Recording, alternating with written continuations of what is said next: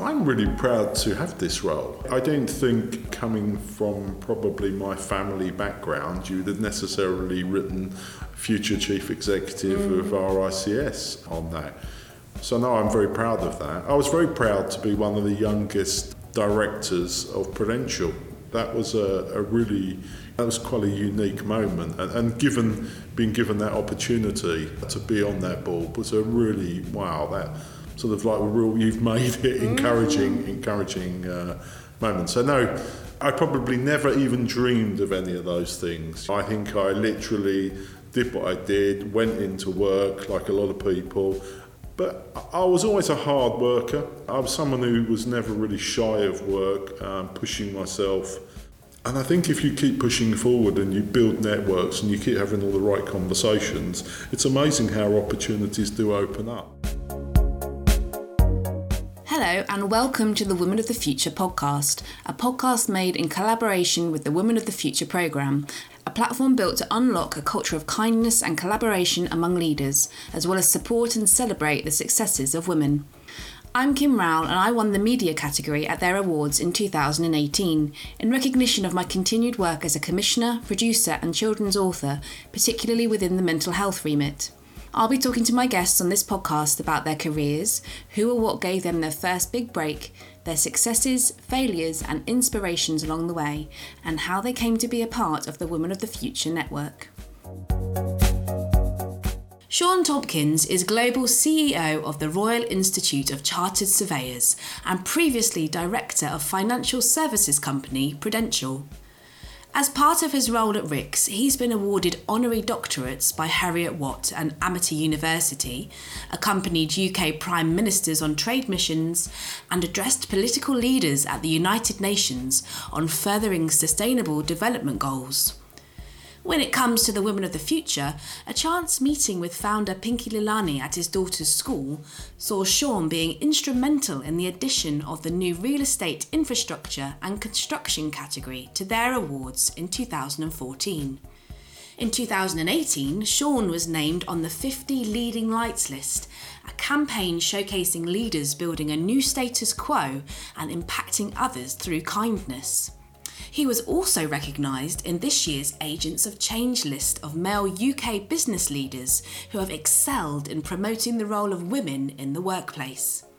Handpicked by diversity trailblazers from across British culture, business and social advocacy organisations, Sean has been recognised for his leadership in both championing women at RICS and advocacy for greater female representation in the chartered surveying profession around the world. It therefore seemed perfectly fitting that he should be the first man interviewed on this podcast. I was born in Kent. My father was an engineer. My mum actually worked in the music industry. She used to help make electronic organs for some of the famous pop groups of the time. As in like a piano? Yeah, and speakers. So she was in that sort of both piano in terms of keyboards, but also speakers. So a small family. Brothers and sisters? No brothers or sisters, so only child, so a very small family. But yeah, my parents were always very, very supportive of me and encouraging. I was also very, very lucky that at school I had a very inspirational English teacher who I think recognised bits of talent and plucked them out every so often and pushed them in good directions. And he encouraged me to go into this place called The City. And that's what I did. And my career just took off from there. But it's amazing. You meet one or two people in your life and they can have quite an impact. So were you good at school? Not really. No, I've got to be absolutely honest. I think I wasn't really someone who loved sitting in a room for hours on end. I got through everything. I was probably capable of much better results than I ended up with. But it was an interesting thing. I think I progressed academically older in life. Right. It's an interesting thing. I did all my professional qualifications later in life and so on. So I think probably I was a slightly late developer. But I got through. So did you go to university? No, I went to college and did effectively my A-levels. And I did a business studies course specialising in law, finance and economics. and then I went into the city and worked for an insurance company called Prudential. Okay, yep. So that was my beginning into the workplace. And again, met some great people in that particular world. And my career sort of developed from there. I think sometimes you find yourself at a fortunate moment where industries are going through quite a lot of change. I was quite a young, energetic individual, and they were developing their first ever marketing function, and suddenly I find myself in this thing called marketing, and I progressed and developed my career from there. So I had a really great period of time in financial services. I worked for a number of insurance companies. I had the opportunity to launch some incredible products. At one point I looked after a large part of our sales team, and eventually I had a role sitting on the board of Prudential's life and pensions business. So it was a fascinating period.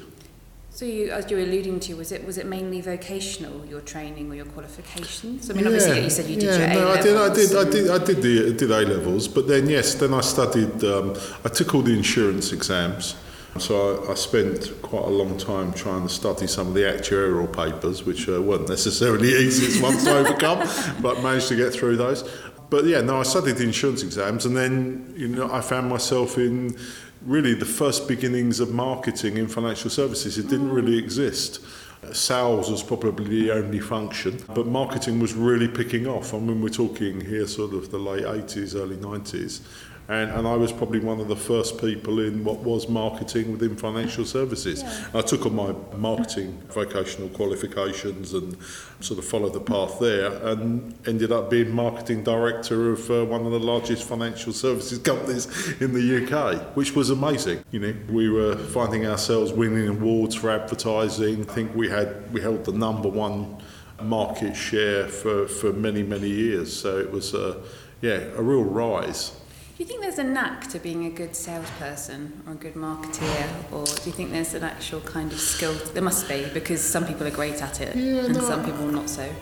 I think there's a couple of things. I think one of the things that I really noticed in myself is I had an absolute passion and desire to really understand the needs of people. And whilst at the time I couldn't have even recognised that as being something called marketing, actually it was within me to really, I was quite intrigued. I'd be willing to explore things perhaps more, and I really wanted to understand what it was that people really needed and wanted. And I think if you think about the core of a marketing skill, it's really, can you understand and interpret needs and deliver something better than anybody else? But I had that sort of intent and desire. So I think understanding, really wanting to take an understanding, and perhaps at a very early point using data and intelligence a lot more than other people were using, and insight. But that was an area that I think intuitively I sort of just became part of. And I think the other bit is that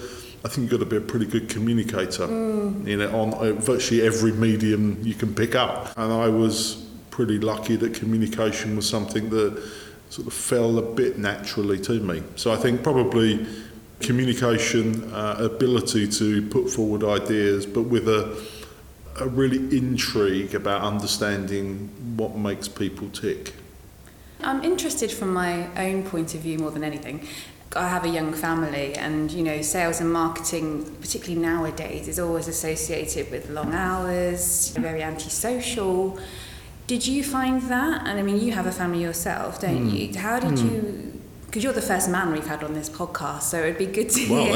I know, it's like a real honour. Thank you. But it'd be good to hear your perspective on how you balance that, and also if you felt you were sacrificing anything as a consequence. Yeah, I do. It's funny. I look back now. On my career. My daughters are 24 and 22, and there is no doubt that in the early years I was working long hours and I was travelling, and there's no doubt that there, when you look back, there was a level of sacrifice that you made. I think I've always tried, even in the role here as chief exec of one of the largest professional bodies in the world. I travel a lot. I'm probably away about 100 nights a year. That's quite a lot.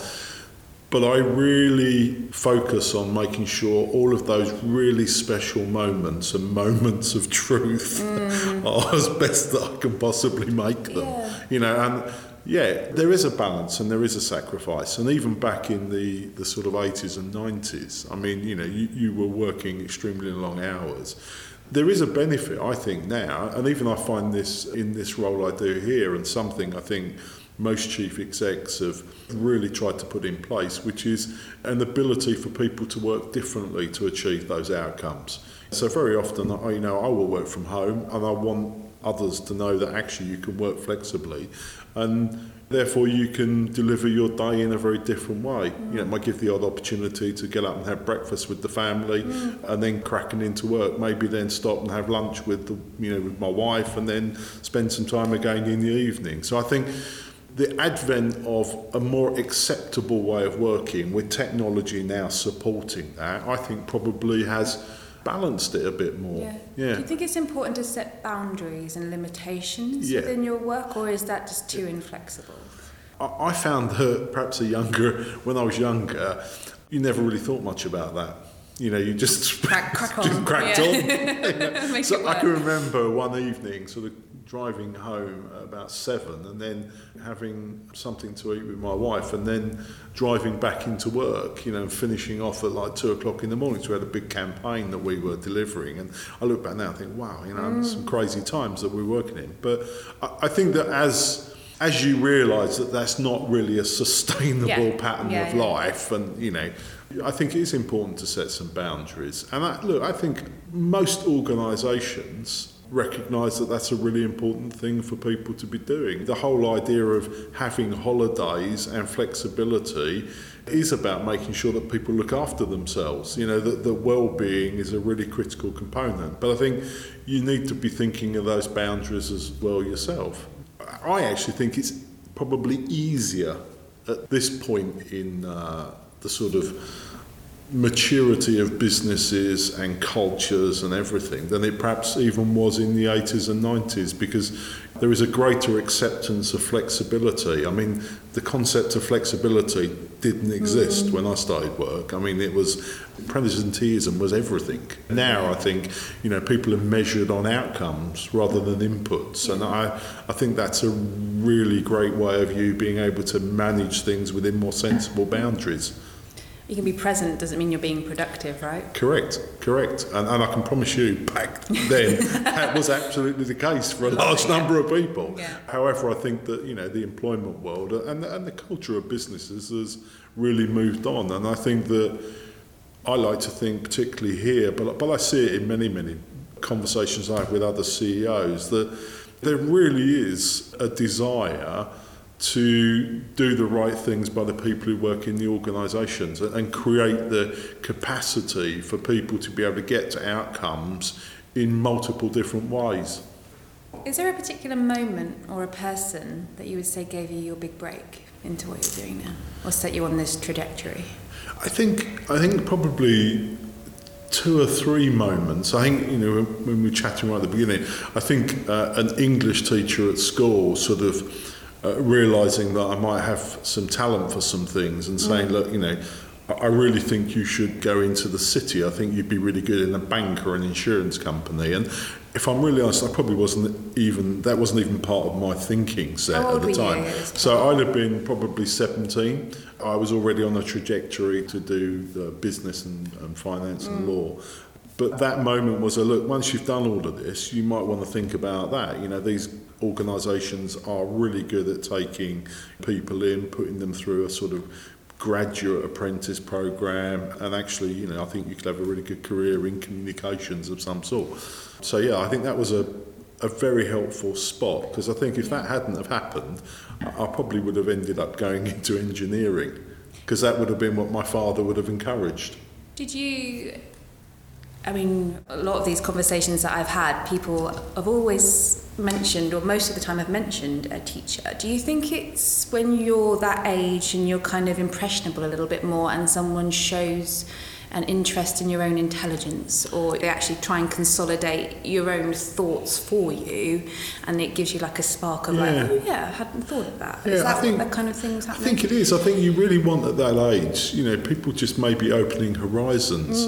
You don't know what you don't know at that point. I think you need people around you.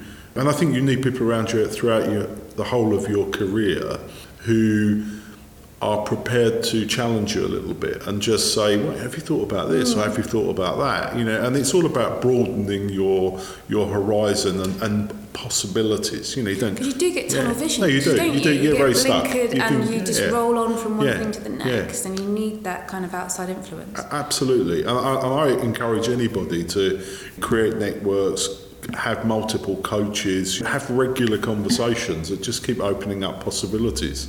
So I think it was a teacher. And then I was very lucky in financial services. I was working with somebody who I'd never really done any huge presentations. It wasn't something that I had done, and I wasn't even sure I was particularly comfortable about it.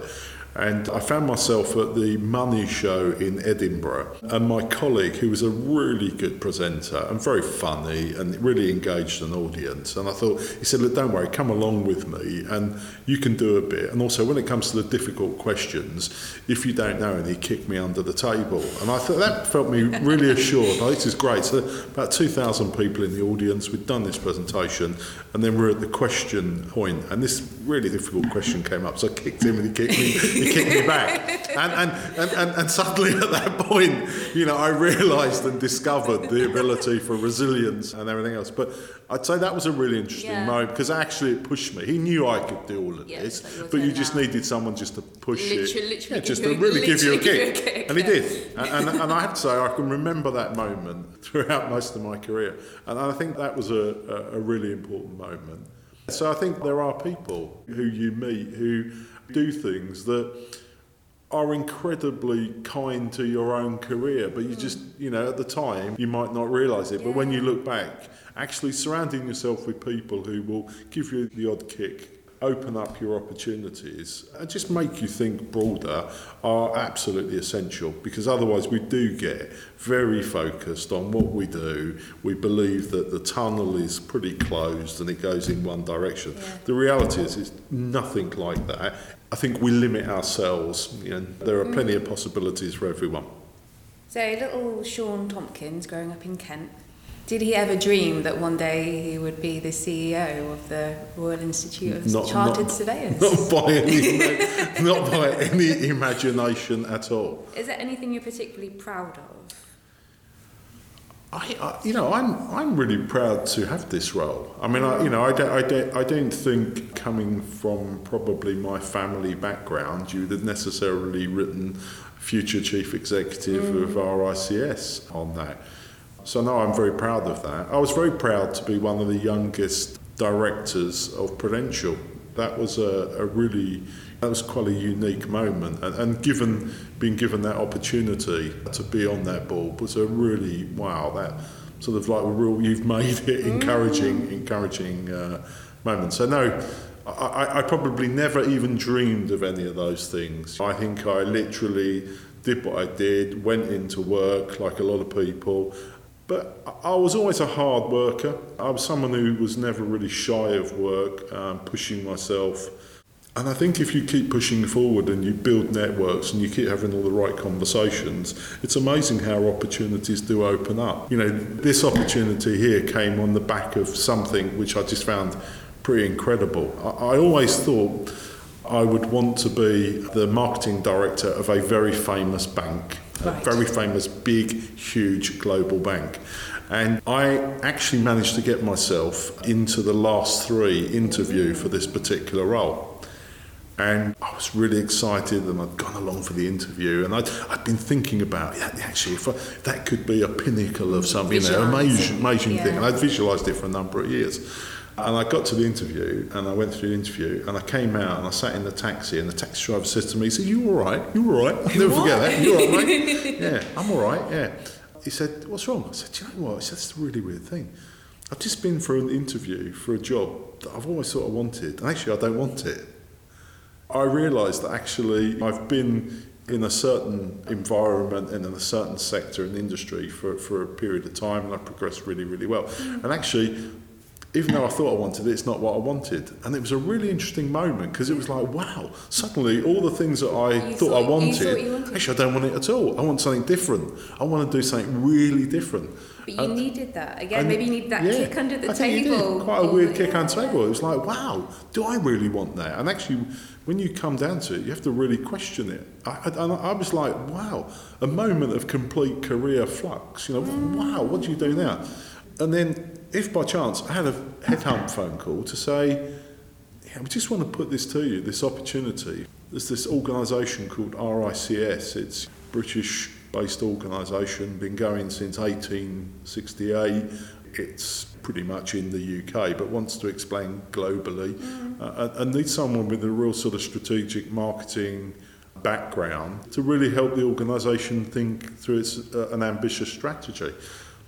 And at the time I thought, wow, I'm not even entirely sure I'd heard of the RICS. I looked it all up and I came along and I came in and I think I saw a knitting receptionist and the place being sort of like painted about, and I thought, wow, this place wants to, this is... But actually, do you know what? I got really inspired by... Actually, you imagine, I've come from an organisation that probably had, a marketing budget of £50 million a year into an organisation with a marketing budget of 50,000. Could you really... Now that's a challenge. What can you really do? Yeah, and actually, do you know what? It was just I needed something really different and challenging. And for me, it became I think there are absolutely ways, given what this organisation stands for, what it has, the quality of its sort of DNA and its values, there is a lot that we can do with that. And we went on a path of reshaping the organisation and its position. I'm very proud. We have offices in 30 countries of the world now. We run universities in India. We run training programs in China. It's a very different place than the place that I joined. And I feel very proud about that. But it was born out of a very interesting point in my career. Yeah. That's quite something. How did you first hear about the Women of the Future Network? And what inspired you to get involved? When did Pinky Lalani first refuse to take a no from you? I suppose it was a sort of a coincidence of things. I had become concerned a few years ago that given the changes that were taking place in the wider world, just to sort of put that into context, we've never seen population growth so rapid. Cities are under huge pressure to cope. The volume of people living in cities, projected up to 2050, is just unbelievable. And that it really required really new thinking and I think new talents into the wider built environment. And I'd realised that for a number of years this profession had broadly been male for many, many years. About 13% of the profession were female. And if you think about it, the built and natural environment is something everyone uses. Yeah. So why was it that... Why do you think that was?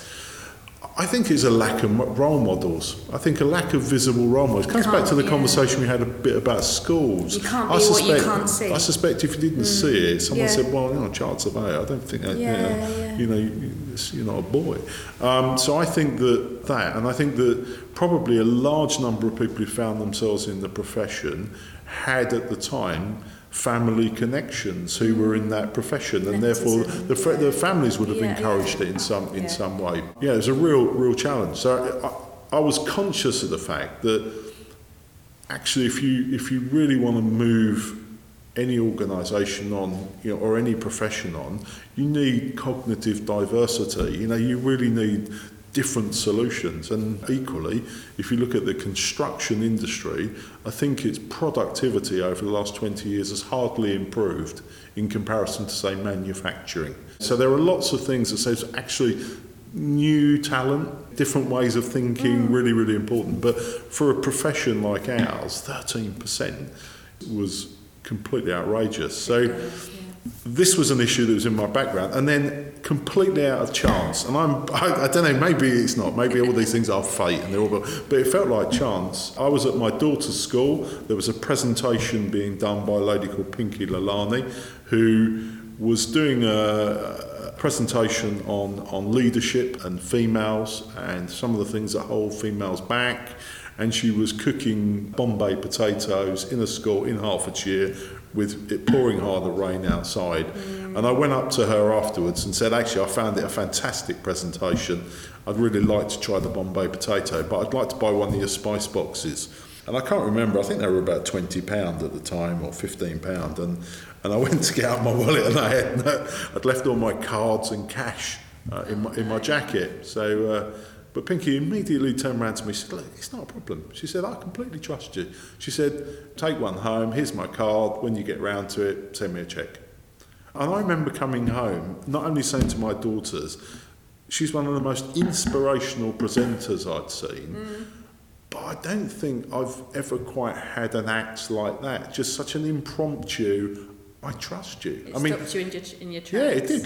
We only known each other for a second, but I thought it was quite amazing. So almost like immediately the next day I wrote the cheque out and sent it off and sent my business card and said, look, if there's anything we could ever do together, let me know. And she rang me up the day after and said, oh, by the way, I run this thing called the Women of the Future Awards. Maybe we could talk about it. And she came in and I explained the challenge we had. And she said, look, what she's seen is that visible role models make a massive difference. And I said, look, if we could find a way of, for real estate infrastructure and construction, being part of this and showing that this sector really is open to all, and also some of the role models we did have. The challenge that I think we had as an industry is every time there was a conference, it was all the same men speaking at the conference, all the same men on the panel. Yeah, no diversity. But it was almost like the conference organisers had a very small black book and that was it. That's all they ever relied on. So how could I change that? So we sponsored the awards and, we've been doing that, it must be over 6 years now. Did they introduce the category for you? Yeah. I said to Pinky, look, we really need a specific category here because it's a real problem and we've got to work to highlight the talent that's already there but just not really visible. So we've been 6 odd years, we've built a network. So everybody who becomes nominated, we also work with them as a network. So we help develop them. So we provide some PR training, conference speaking training, because they're visible agents of this profession and industry as well, and really important. So all of those people do a lot for us on social media. Many of them speak at events, conferences. We've challenged all the conference companies to say, here's a whole list of people who could go on panels and here's a whole, speak. And at the same time, I made a pledge that I wouldn't, as the chief executive of this organisation, speak on any panel that was just white male. And that had quite a bit of change as well, because a lot of other leaders said, actually, we're going to do the same. And suddenly it just forced people to reach out beyond. Make them think as well, check themselves as to why it is that way in the first place. And I think combination of, some leadership actions, industry firms within this sector recognising a need for a wider talent, and the Women of the Future Awards, we built up an incredible network of people and they are all wonderful role models, all of them progressing at different points within their careers, organisations, but have become just an amazing force for, it's possible to be here, force for good, but it also a force for just don't hold back, This is an industry that don't just look at construction and think, wow, it's not true. We have amazing roles within the industry. Real estate, there's plenty of roles here that really exist that could suit everyone. Just think beyond that and challenge what's happening, and they've done that. That, I think, has been amazing. We've just closed our financial year, and I think that 26% of our trainees are now female, which is a big shift. So you've doubled it? Yeah. It takes a while to qualify in this profession, but nearly 30% of our entrants being female is pretty impressive. We've still got a long way to go.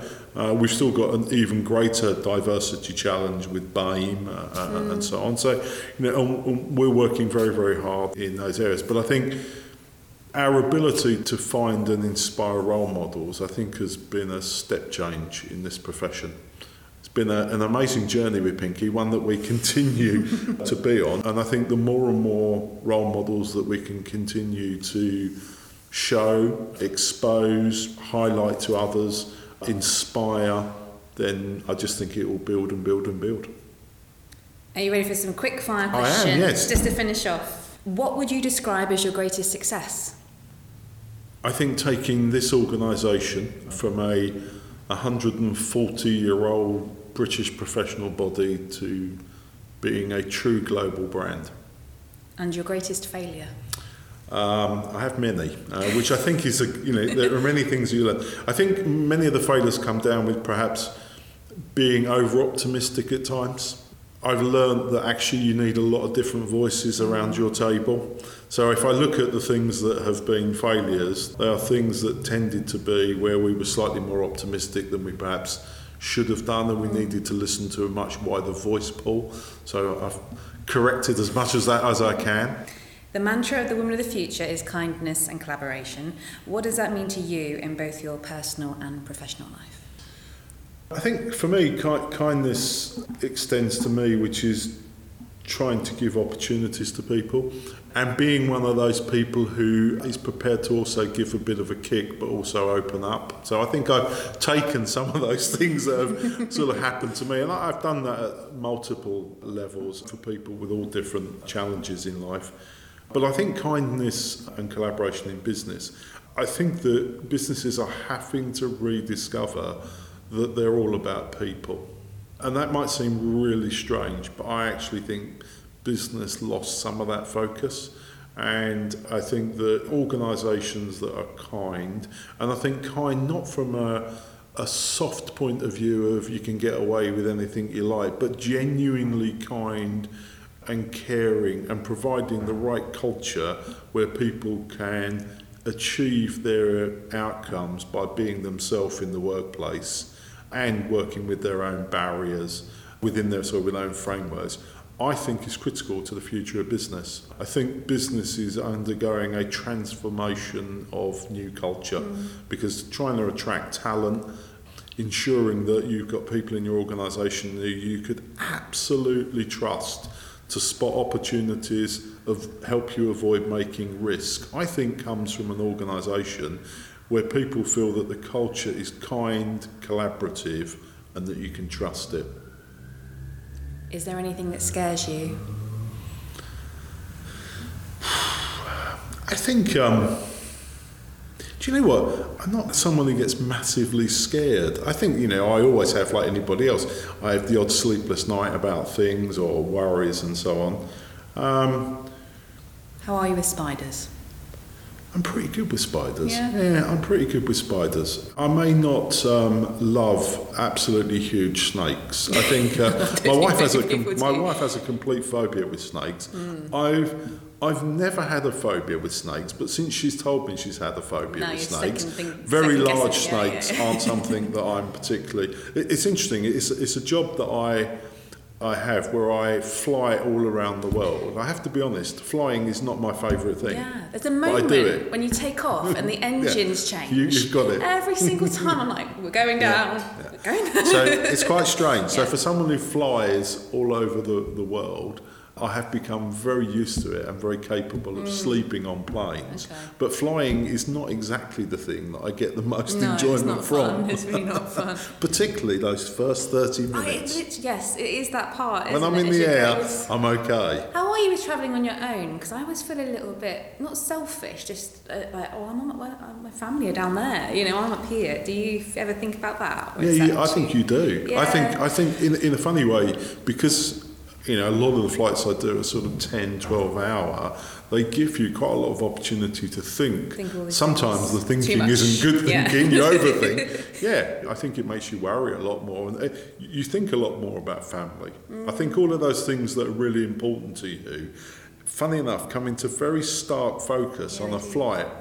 There's probably a psychological reason why, but I think you do feel those things. And I think the other thing as well is it's probably the sense of I'm really leaving my family behind. I think that's it, isn't it? I'm really leaving them behind physically. Yeah. It's not like, I can just sort of drive back, or I'm physically leaving them, and that's that disconnect. And then I think you realise how important that family is to you, and I think it just makes you think about things. It's probably a good thing. Probably everyone should go on 10-hour flights, realise how important family is. Exactly. What's left on your to-do list? Oh, plenty. I mean, there's a lot that we need to do here as an organisation. We've got, like everybody else, huge challenges with technology, completely changing our digital footprint as an organisation. The opportunities in the built environment, they're enormous, and we want to take advantage of those. For me personally, I think you look forward into the future and you start to say, do you know what? Actually, for me, the more people that I can inspire and encourage into this industry and profession, the greater its cognitive ability to deal with the real challenges that people are going to face. If we don't find an answer to how you can deal with rapid population growth and urbanisation, we're going to have some huge challenges that we're going to leave for future generations. So I think that the more I can inspire and encourage good thinkers to help solve that, and we've still got a way to go in solving some of the really big issues for future generations, but yeah, I'd like to make sure we do solve those, because I don't think any probably envisaged a population approaching 10 billion with 2/3 of those living in cities. If you think back, 1930, population was 3 billion, 1/3 lived in cities. It's just amazing. And that's why this industry and this profession needs people to really think through some of the greatest challenges, actually, I think, which are facing people. I really enjoyed speaking to you, Sean. Thank you. I did. It's wonderful. The first man on this podcast. I've got to be honest, I'm absolutely honoured. My daughters will be very honoured as well. Brilliant. Thank you. Thank you for listening to this week's episode of the Women of the Future podcast. If you enjoyed it, please hit the subscribe button, and while you're there, why not give us a rating and review? You know you want to. For more about the Women of the Future Awards, network and initiative, please visit www.womenofthefuture.co.uk. See you soon.